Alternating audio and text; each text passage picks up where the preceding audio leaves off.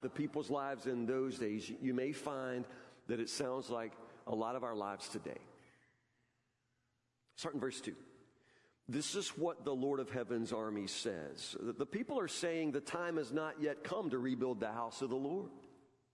Then the Lord sent this message to the prophet Haggai. Why are you living in luxurious houses while my house lies in ruins? This is what the Lord of Heaven's army says. Look what's happening to you. You have planted much but harvest little. You eat but are never satisfied. You drink but are still thirsty. You put on clothes but cannot keep warm. Your wages disappear as though you were putting them in pockets filled with holes. This is what the Lord of Heaven's army says. Look at what's happening to you. Now go up into the hills, bring down timber, and build my house. Then I will take pleasure in it and be honored, says the Lord. You hoped for rich harvests, but they were poor. And when you brought your harvest home, I blew it away. Why? Because my house lies in ruins, says the Lord of Heaven's armies, while all of you are busy building your own fine houses. It's because of you that the heavens withhold the dew and the earth produces no crops. I have called for a drought on your fields and hills, a drought to wither the grain and grapes and olive trees and all your other crops, a drought to starve you and your livestock and to ruin everything you have worked so hard to get. That is severe judgment. And what is their sin? They're not building the house of the Lord. It's the only job they have. On the internet these days, there's a meme. Is that what you call them? Is it a meme? It's like a theme that sort of bounces around, and they're usually kind of funny, kind of like a hashtag. And this one is hashtag, you had one job. You ever seen any of these? Let me share a couple with you. You had one job. These are people who had like one job, and they messed up the one job that they had. Margie, can you help me? Here's one. Look closely. This guy had one job, and that was to put the toilet paper dispenser. I don't know, personally, this may be just my personal preference. I would like it in here where I have to sit. That may be just me. But this guy put the toilet paper outside the stall. That would be awkward. He had one job, though. The next one job. Somebody at...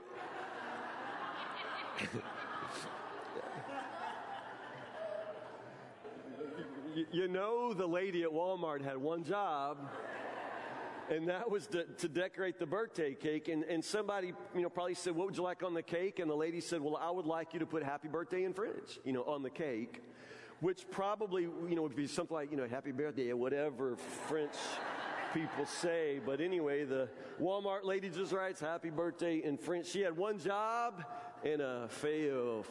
Let's do another one.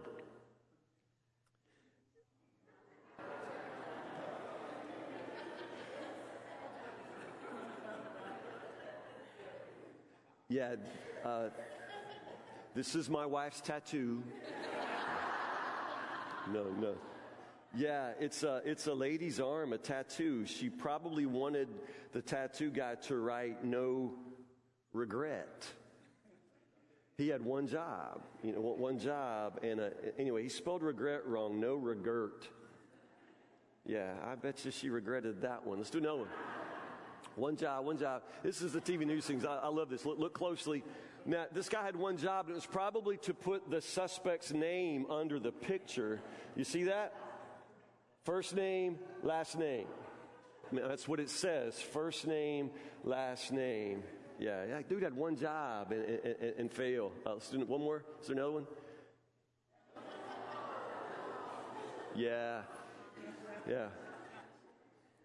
Welcome to Logan County right here, people. Welcome to Logan County. Yeah. Dude had one job, and that was simply to, paint school on the road, but he paints school. Yeah. Is there another one? Is that it? That's it. Yeah. Wow. One job, and man, what happens when you can't manage to do the only job you've got to do? And this is a situation of the people of God in the book of Haggai. They basically have one job. Building the temple was uniquely important because that symbolized God's presence with his people. You understand?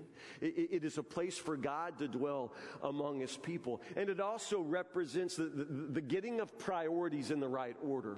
Now, something like 50,000 people have probably flooded back into Jerusalem for the rebuilding. So it's plenty of people, and there's actually plenty of time to do this work. But the problem is that they just don't manage to do the work. They start well.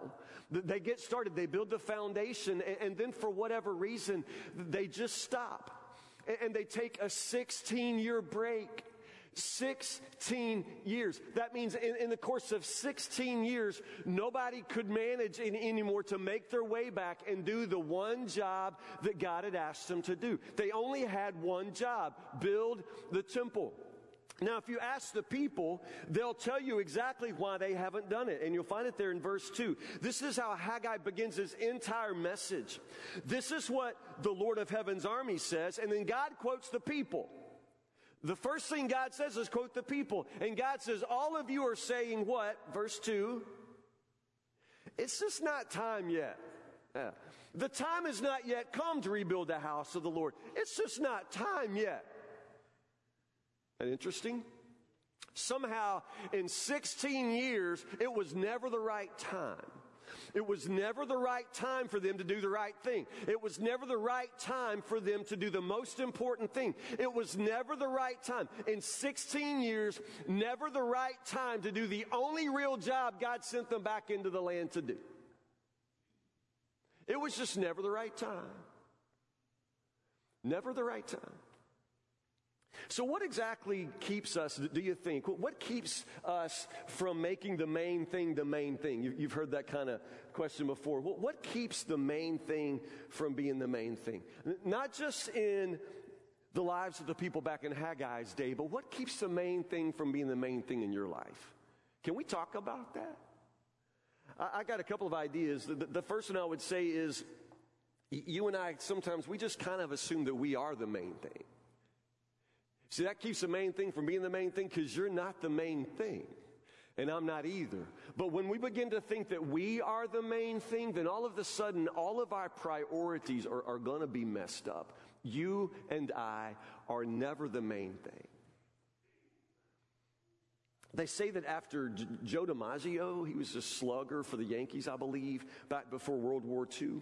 He went and fought World War II, and then he came back. And he came back, he had a 4-year-old son whose name was Joe Jr., Joe DiMaggio Jr. Y'all know that. And so after the war, Joe DiMaggio, the Yankee slugger, he came back to his team. He came back to the field, but he didn't come to play. He just sort of came to bring his son to watch a game. The Yankee slugger is trying for just this one day to be a Yankee fan. You understand the picture here? So Joe DiMaggio, one of the most famous and brilliant ball players of his day, is in the stands, in the Yankee stands, with Joe Jr., his 4-year-old son. He just wanted his son to experience a Yankees game with his dad. You understand? So he's trying to blend into the stands and blend into the crowd, but he can't do that. Some Yankees fan recognizes Joe DiMaggio.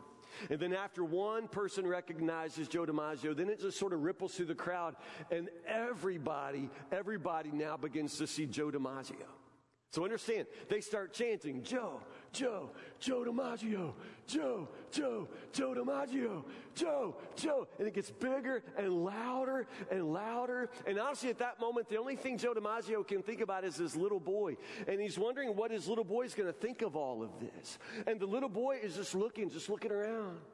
And everybody's shouting, Joe, Joe, Joe DiMaggio, Joe. And so remember, Joe Jr. is sitting there beside his daddy. And Joe DiMaggio says, son, what do you think about that? And the little boy says, how does everybody know my name?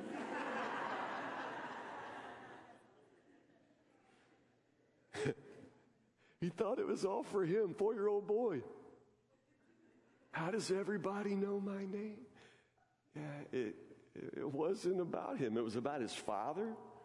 But he had no idea. He just sort of assumed that he was the main thing. And that's pretty much how some of us go through our lives, isn't it? We forget that the Father is the big deal. We are not the big deal. we forget that God and God alone deserves glory and praise and not us. And yet, when praise and good things come our way, we just naturally assume that somehow it's all about us. We make it all about us. And we make our lives all about ourselves. And whenever we do that, our lives get out of order.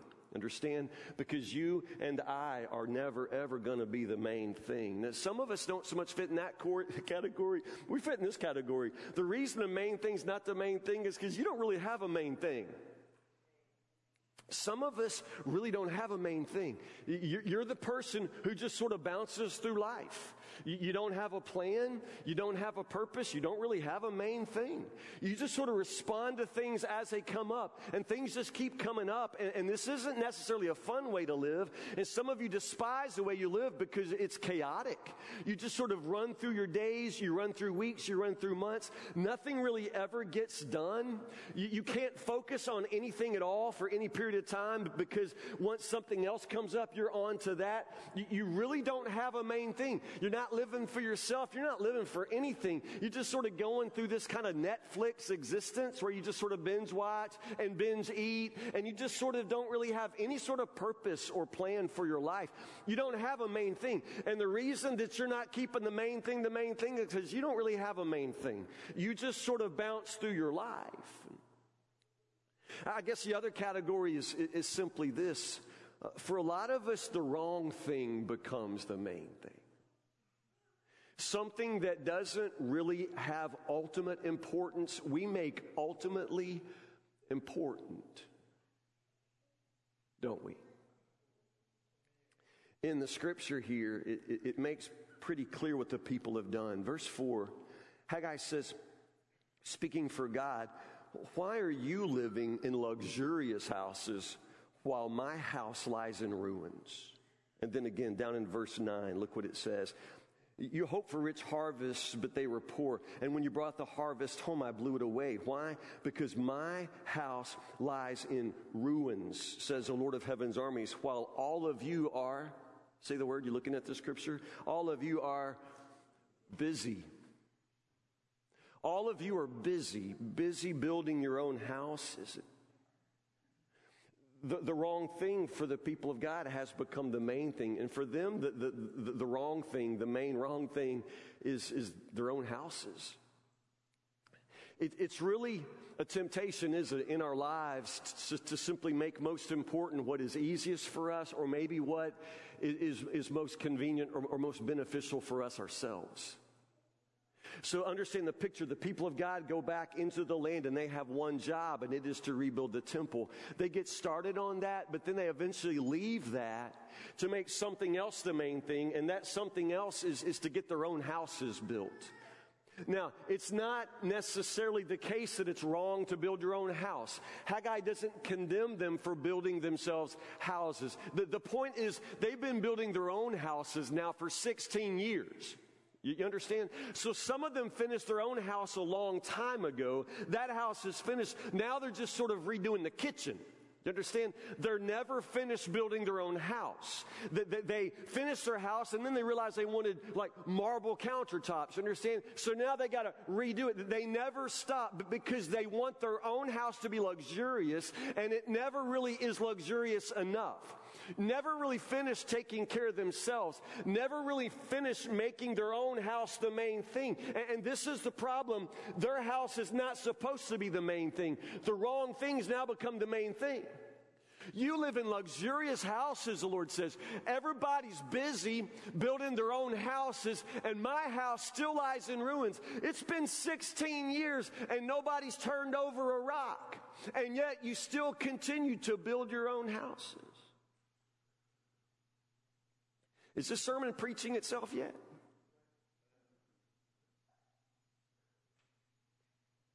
Sometimes I wonder why things at church don't get done. Why attendance is sort of way up and way down. One of the most alarming recent statistics nationwide is that the most faithful people in any church now only come to church about 3 out of 4 Sundays. Now, when I was a kid, there were people that we used to say were open every time the door was open. They were in church every time the door was open. We don't have people who are in church every time the door is open anymore. The most faithful people aren't totally faithful anymore. That's nationwide. The most faithful people come about 3 out of every 4 Sundays. What's happening? When I raise that question, the answer is always, well, Brother Tim, everybody's busy. Everybody's busy these days. And I have to confess, I'm standing here in front of you after 2 of the busiest weeks I've ever had, and I'm going into a very busy week. So I'm standing humbly before you. I'm guilty. We're all busy. We're very busy. I just want to say a couple of things here. First off, this is for all of us. Busyness is sickness of the soul. It's sickness. It's sickness. Busyness.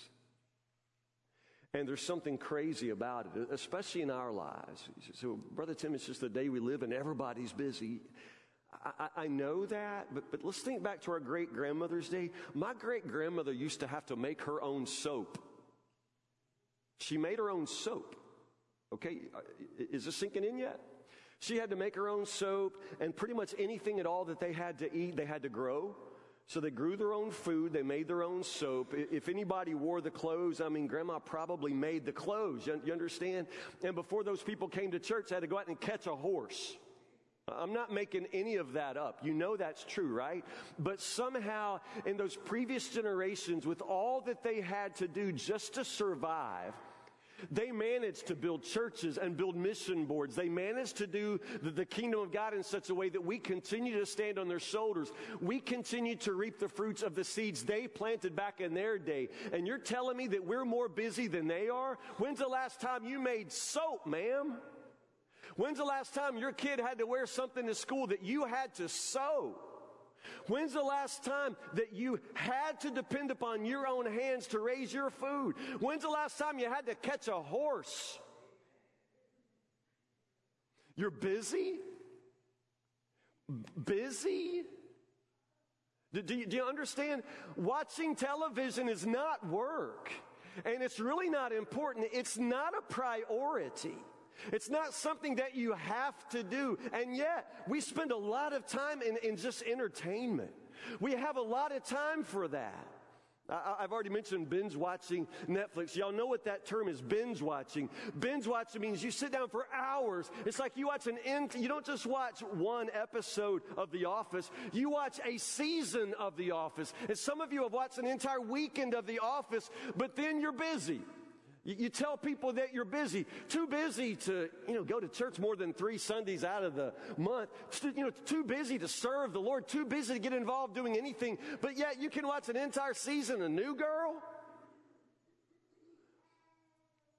Busyness is sickness. It is truly sickness of the soul. You understand? Your problem is not a disordered schedule. It's not that your schedule is mixed up, and if you could manage your time better, it is not an issue of a disordered schedule. Your problem is a disordered heart. Our hearts are out of order. Our priorities are out of order. Busyness is sickness. It is sickness, and it is a symptom of a very deep and profound spiritual malady. There's something profoundly sick about our hearts. Why do we love to be busy? Because obviously we love to be busy. If anybody asks you how you doing, it's like, oh, busy. Nobody ever would say, I don't have a thing to do, man. I tell you, I got time to watch. Last 2 days, I've watched the entire show of Lost. I watched all the seasons. I ain't got nothing to do. I ate my way through a whole bag of Doritos last night. I'm doing nothing. Nobody says that. We want people to think that we're busy. Because somehow busyness adds to our importance, doesn't it? Makes me feel important. If I have a lot of things to do, then I must be pretty important. So all of us portray ourselves as very, very busy. That's become important to us. It adds to our own sense of really mattering, really being significant. The other thing is, if we slow down, we have to think. And most of us don't like ourselves when everything gets quiet. You with me now? The reason I say busyness is a sickness of the soul. This is why some of you really hate to lay down and go to bed at night, because as soon as you lay down, your brain starts working, doesn't it? And you really don't like the person you are when you have to slow down and think. You would take Ambien, you would take any kind of medication, you'd take, Michael Jackson's IV, whatever he was taking, you'd do that just so that you could pass out and sleep and not have to deal with the voices that come bubbling up out of your soul. There's something sick. And that's why when you start to think, you become afraid, you become anxious, you become guilty and ashamed. Busyness lets us run from all of the things we want to run from. It is not a way to be more important. It's not a way of managing your life better. You're running from your own life. And ultimately, as busy as we are, it causes us to settle for a very mediocre way of life. You don't enjoy anything because you don't savor anything. You don't enjoy your food because you don't even taste your food. You just, like I said, you eat your way through a jar of mayonnaise, you understand? And you don't taste, you don't enjoy. There's no joy in it. So we actually settle for a mediocre way of living our lives, but the most important thing is God's work never gets done. God's work never gets done. Let me say this, and this is the critical part of Haggai's message. Don't assume God's going to bless what you're doing when it's not what he wants done. Don't assume that God's going to bless what you're doing when it's not what he wants done. Most of us just want God to bless what we're doing, but we never even stop and ask God what he would have us do. We just sort of want God to ride along with us. We want God to have our back. We want God to come along behind us and clean up our messes, forgive us of our sins, protect us from the consequences of our own stupidity. But we don't want God in our lives in such a way where he takes over. So this is how we live our whole lives. We do what we want to do. We build our own house. We stay busy doing our thing. And then we just sort of want God to bless all of that. And this is what Haggai is saying to the people of God. God will have nothing of that. He's not going to just sort of take the leftover scraps of your life and make something beautiful out of it and give it to you as a gift, like a present. God's not your heavenly errand boy, your heavenly assistant. That's not who he is. And he won't be that. So notice what happens. It's striking. This is what the Lord of Heaven's army says. Verse 5, look at what's happening to you. Look at what's happening to you. You have planted much but harvest little. You eat but are not satisfied. You drink but are still thirsty. You put on clothes but cannot keep warm. Your wages disappear as though you were putting them in pockets filled with holes. You hoped for its harvest, verse 9, but they were poor. And when you brought your harvest home, I blew it away. Why? Because my house lies in ruins. It's because of you, the scripture says, that the heavens withhold the dew. Look at what's happening to you. Does that sound like your life? Everybody's busy, Brother Tim. Everybody's busy. I know. Isn't it amazing? We have so little that we absolutely have to do, but we don't have time to do anything. Most of you would say that you don't have time. Just no time. And I don't know where the time goes. I'm guilty as well. But isn't it amazing that in our lives we live with this incredible sense of thrift, this incredible sense of never having enough. You don't have enough anything, do you? Most of us make more money than our parents ever made, more than your grandfather could have possibly imagined. You probably spent more on this month's house payment than your grandparents' house costs. I mean, we literally have so much money. We're the richest nation in the world, and even anyone in this house, the poorest among us in our congregation is one of the richest people in the world. You know that, right? And yet we never have enough money. Never enough money, is there? No matter how much you make, and in your life, most of you have gotten a raise, and you make more money now than you did last year, but do you feel like you have more money this year? It never stretches far enough, does it? You don't have enough time. You don't have enough money, and you're never satisfied. Look at what's happening to you, the scripture says. You're never satisfied. No matter what it is that you eat, it doesn't satisfy you. Some of you eat at the fanciest restaurant in Bowling Green, and when they bring you your food, no matter what they bring you, it's not right. It's not good enough. It's too cold, or it's too hot. It's too rare, or it's too well done, or this salad might have a hair in it, or maybe the person who made the salad has hair, or whatever. You're never satisfied. It goes back because you can't be pleased with anything anymore. Your kids can't please you. Your spouse can't please you. Do you understand? There's a connection here. The way that for you nothing's ever enough. The way you can never be satisfied. It's like you have all of the best things in life and you take these things and you put them in your pocket, but your pocket has a hole in it, so somehow it's all running out the bottom and you don't know where any of it goes. You don't know where your money goes. Where in the world does the time go? Is it already time for lunch? Because didn't we just eat breakfast? I mean, your life just flows like this, like sand in the hourglass. Why? Do you ever stop to wonder why you never get any traction? It's like you're on a treadmill, you're running and running and running, and you never get anywhere. Look at what's happening to you, the Lord says.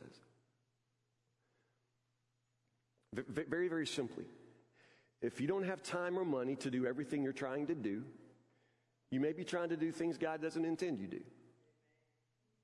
God always provides everything necessary to do His will.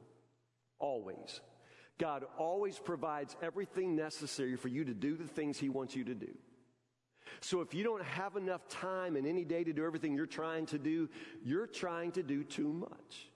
You are trying to do things that God never intended that you do. You've got to learn what's important. You understand? This money's an issue for a lot of us. I know that some of us in this house really struggle with income. We don't have enough money. And I'm not really talking about that. I'm talking about those of you who have plenty of money, but somehow it's never enough. Do you ever stop to wonder that maybe if you began to just use your money in the ways that God intends that you use your money, there's probably more than enough?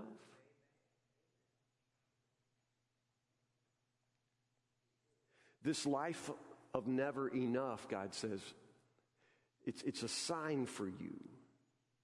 God says, as a matter of fact, some of what you bring home, I just blow it away.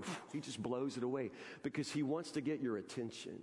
He wants you to see how unsatisfying your life is when you do not find your satisfaction in Him.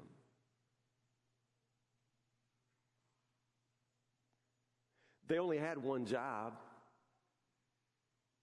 They were slaves. They were captives in Babylon, and they were allowed to go home. By God's gracious mercy, they were allowed to go home. At first, they were excited, and they were ready to do God's work, and they jumped in. And for the first 2 years, they busted it. They built that foundation. And then 2 years later, they got comfortable. And they wanted to be even more comfortable. And their whole life began to revolve around how comfortable they could make themselves. They built their own houses. Forgot all about God's work. They just started their own stuff. They got really busy doing their own stuff. And it was really about their own lives and making themselves and the wrong thing the main thing. But they probably always intended to get back to work. They probably always thought they would get back to God's house. But the thing is, 16 years, they're still saying it's not time yet. What about this church? What about us? I know that through the years, we've been up and down, but I don't know. And our church is doing pretty well, but I've never seen a season of our church's life when the budget was as tight as it is right now. During the Depression, Woodburn Baptist Church doubled its giving to missions. During the Depression, Woodburn Baptist Church doubled its giving to missions. But suddenly now, in this period of prosperity, we act like we don't have enough. I've never seen the budget of this church this tight. And I've never seen the people so busy. I've never seen a generation of Woodburn Baptist Church folks, and I've been here a while now. I've never seen this congregation so busy. Busy. Everybody's busy, Brother Tim. I understand that. Brother Tim's busy too.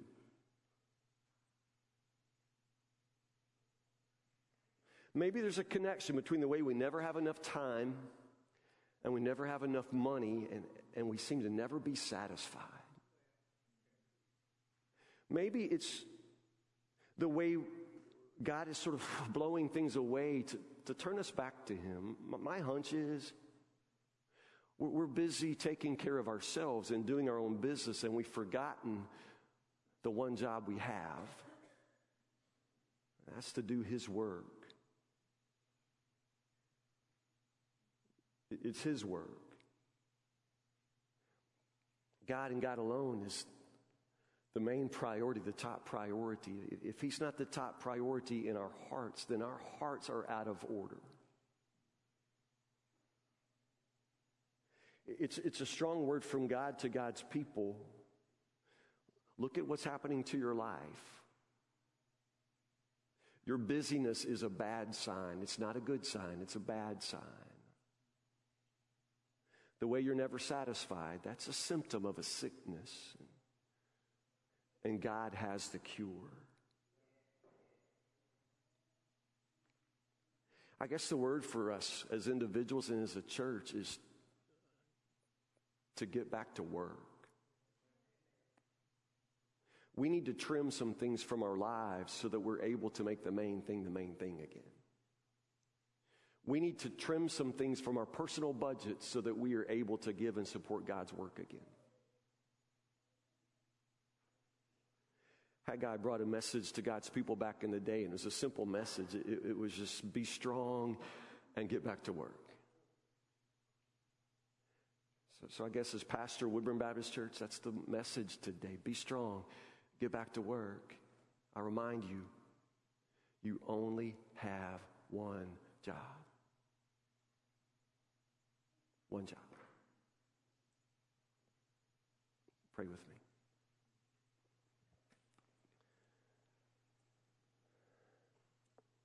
God, if we were to look at our calendars, if we were to look at our checkbooks,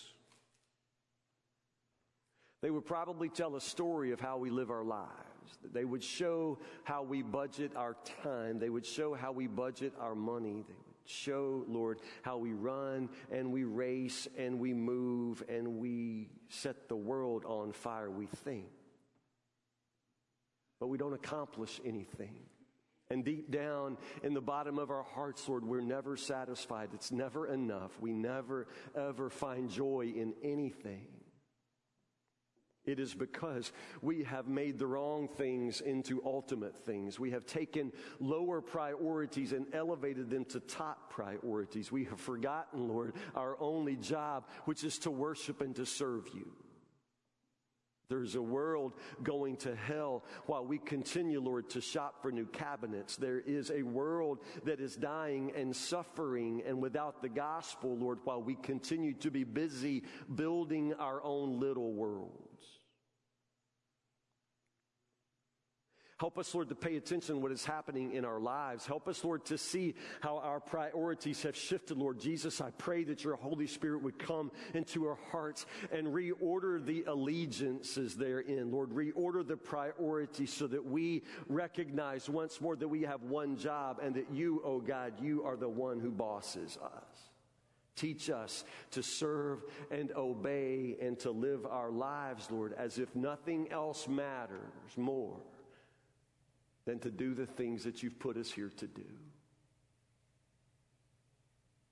Change our hearts, oh God, that our hearts would beat and bleed, live only for you. We have much to lay down today, Lord Jesus, and much to surrender back to you. Give us courage and grace to surrender it all to you. We pray these things in Jesus' name, but for our own sakes.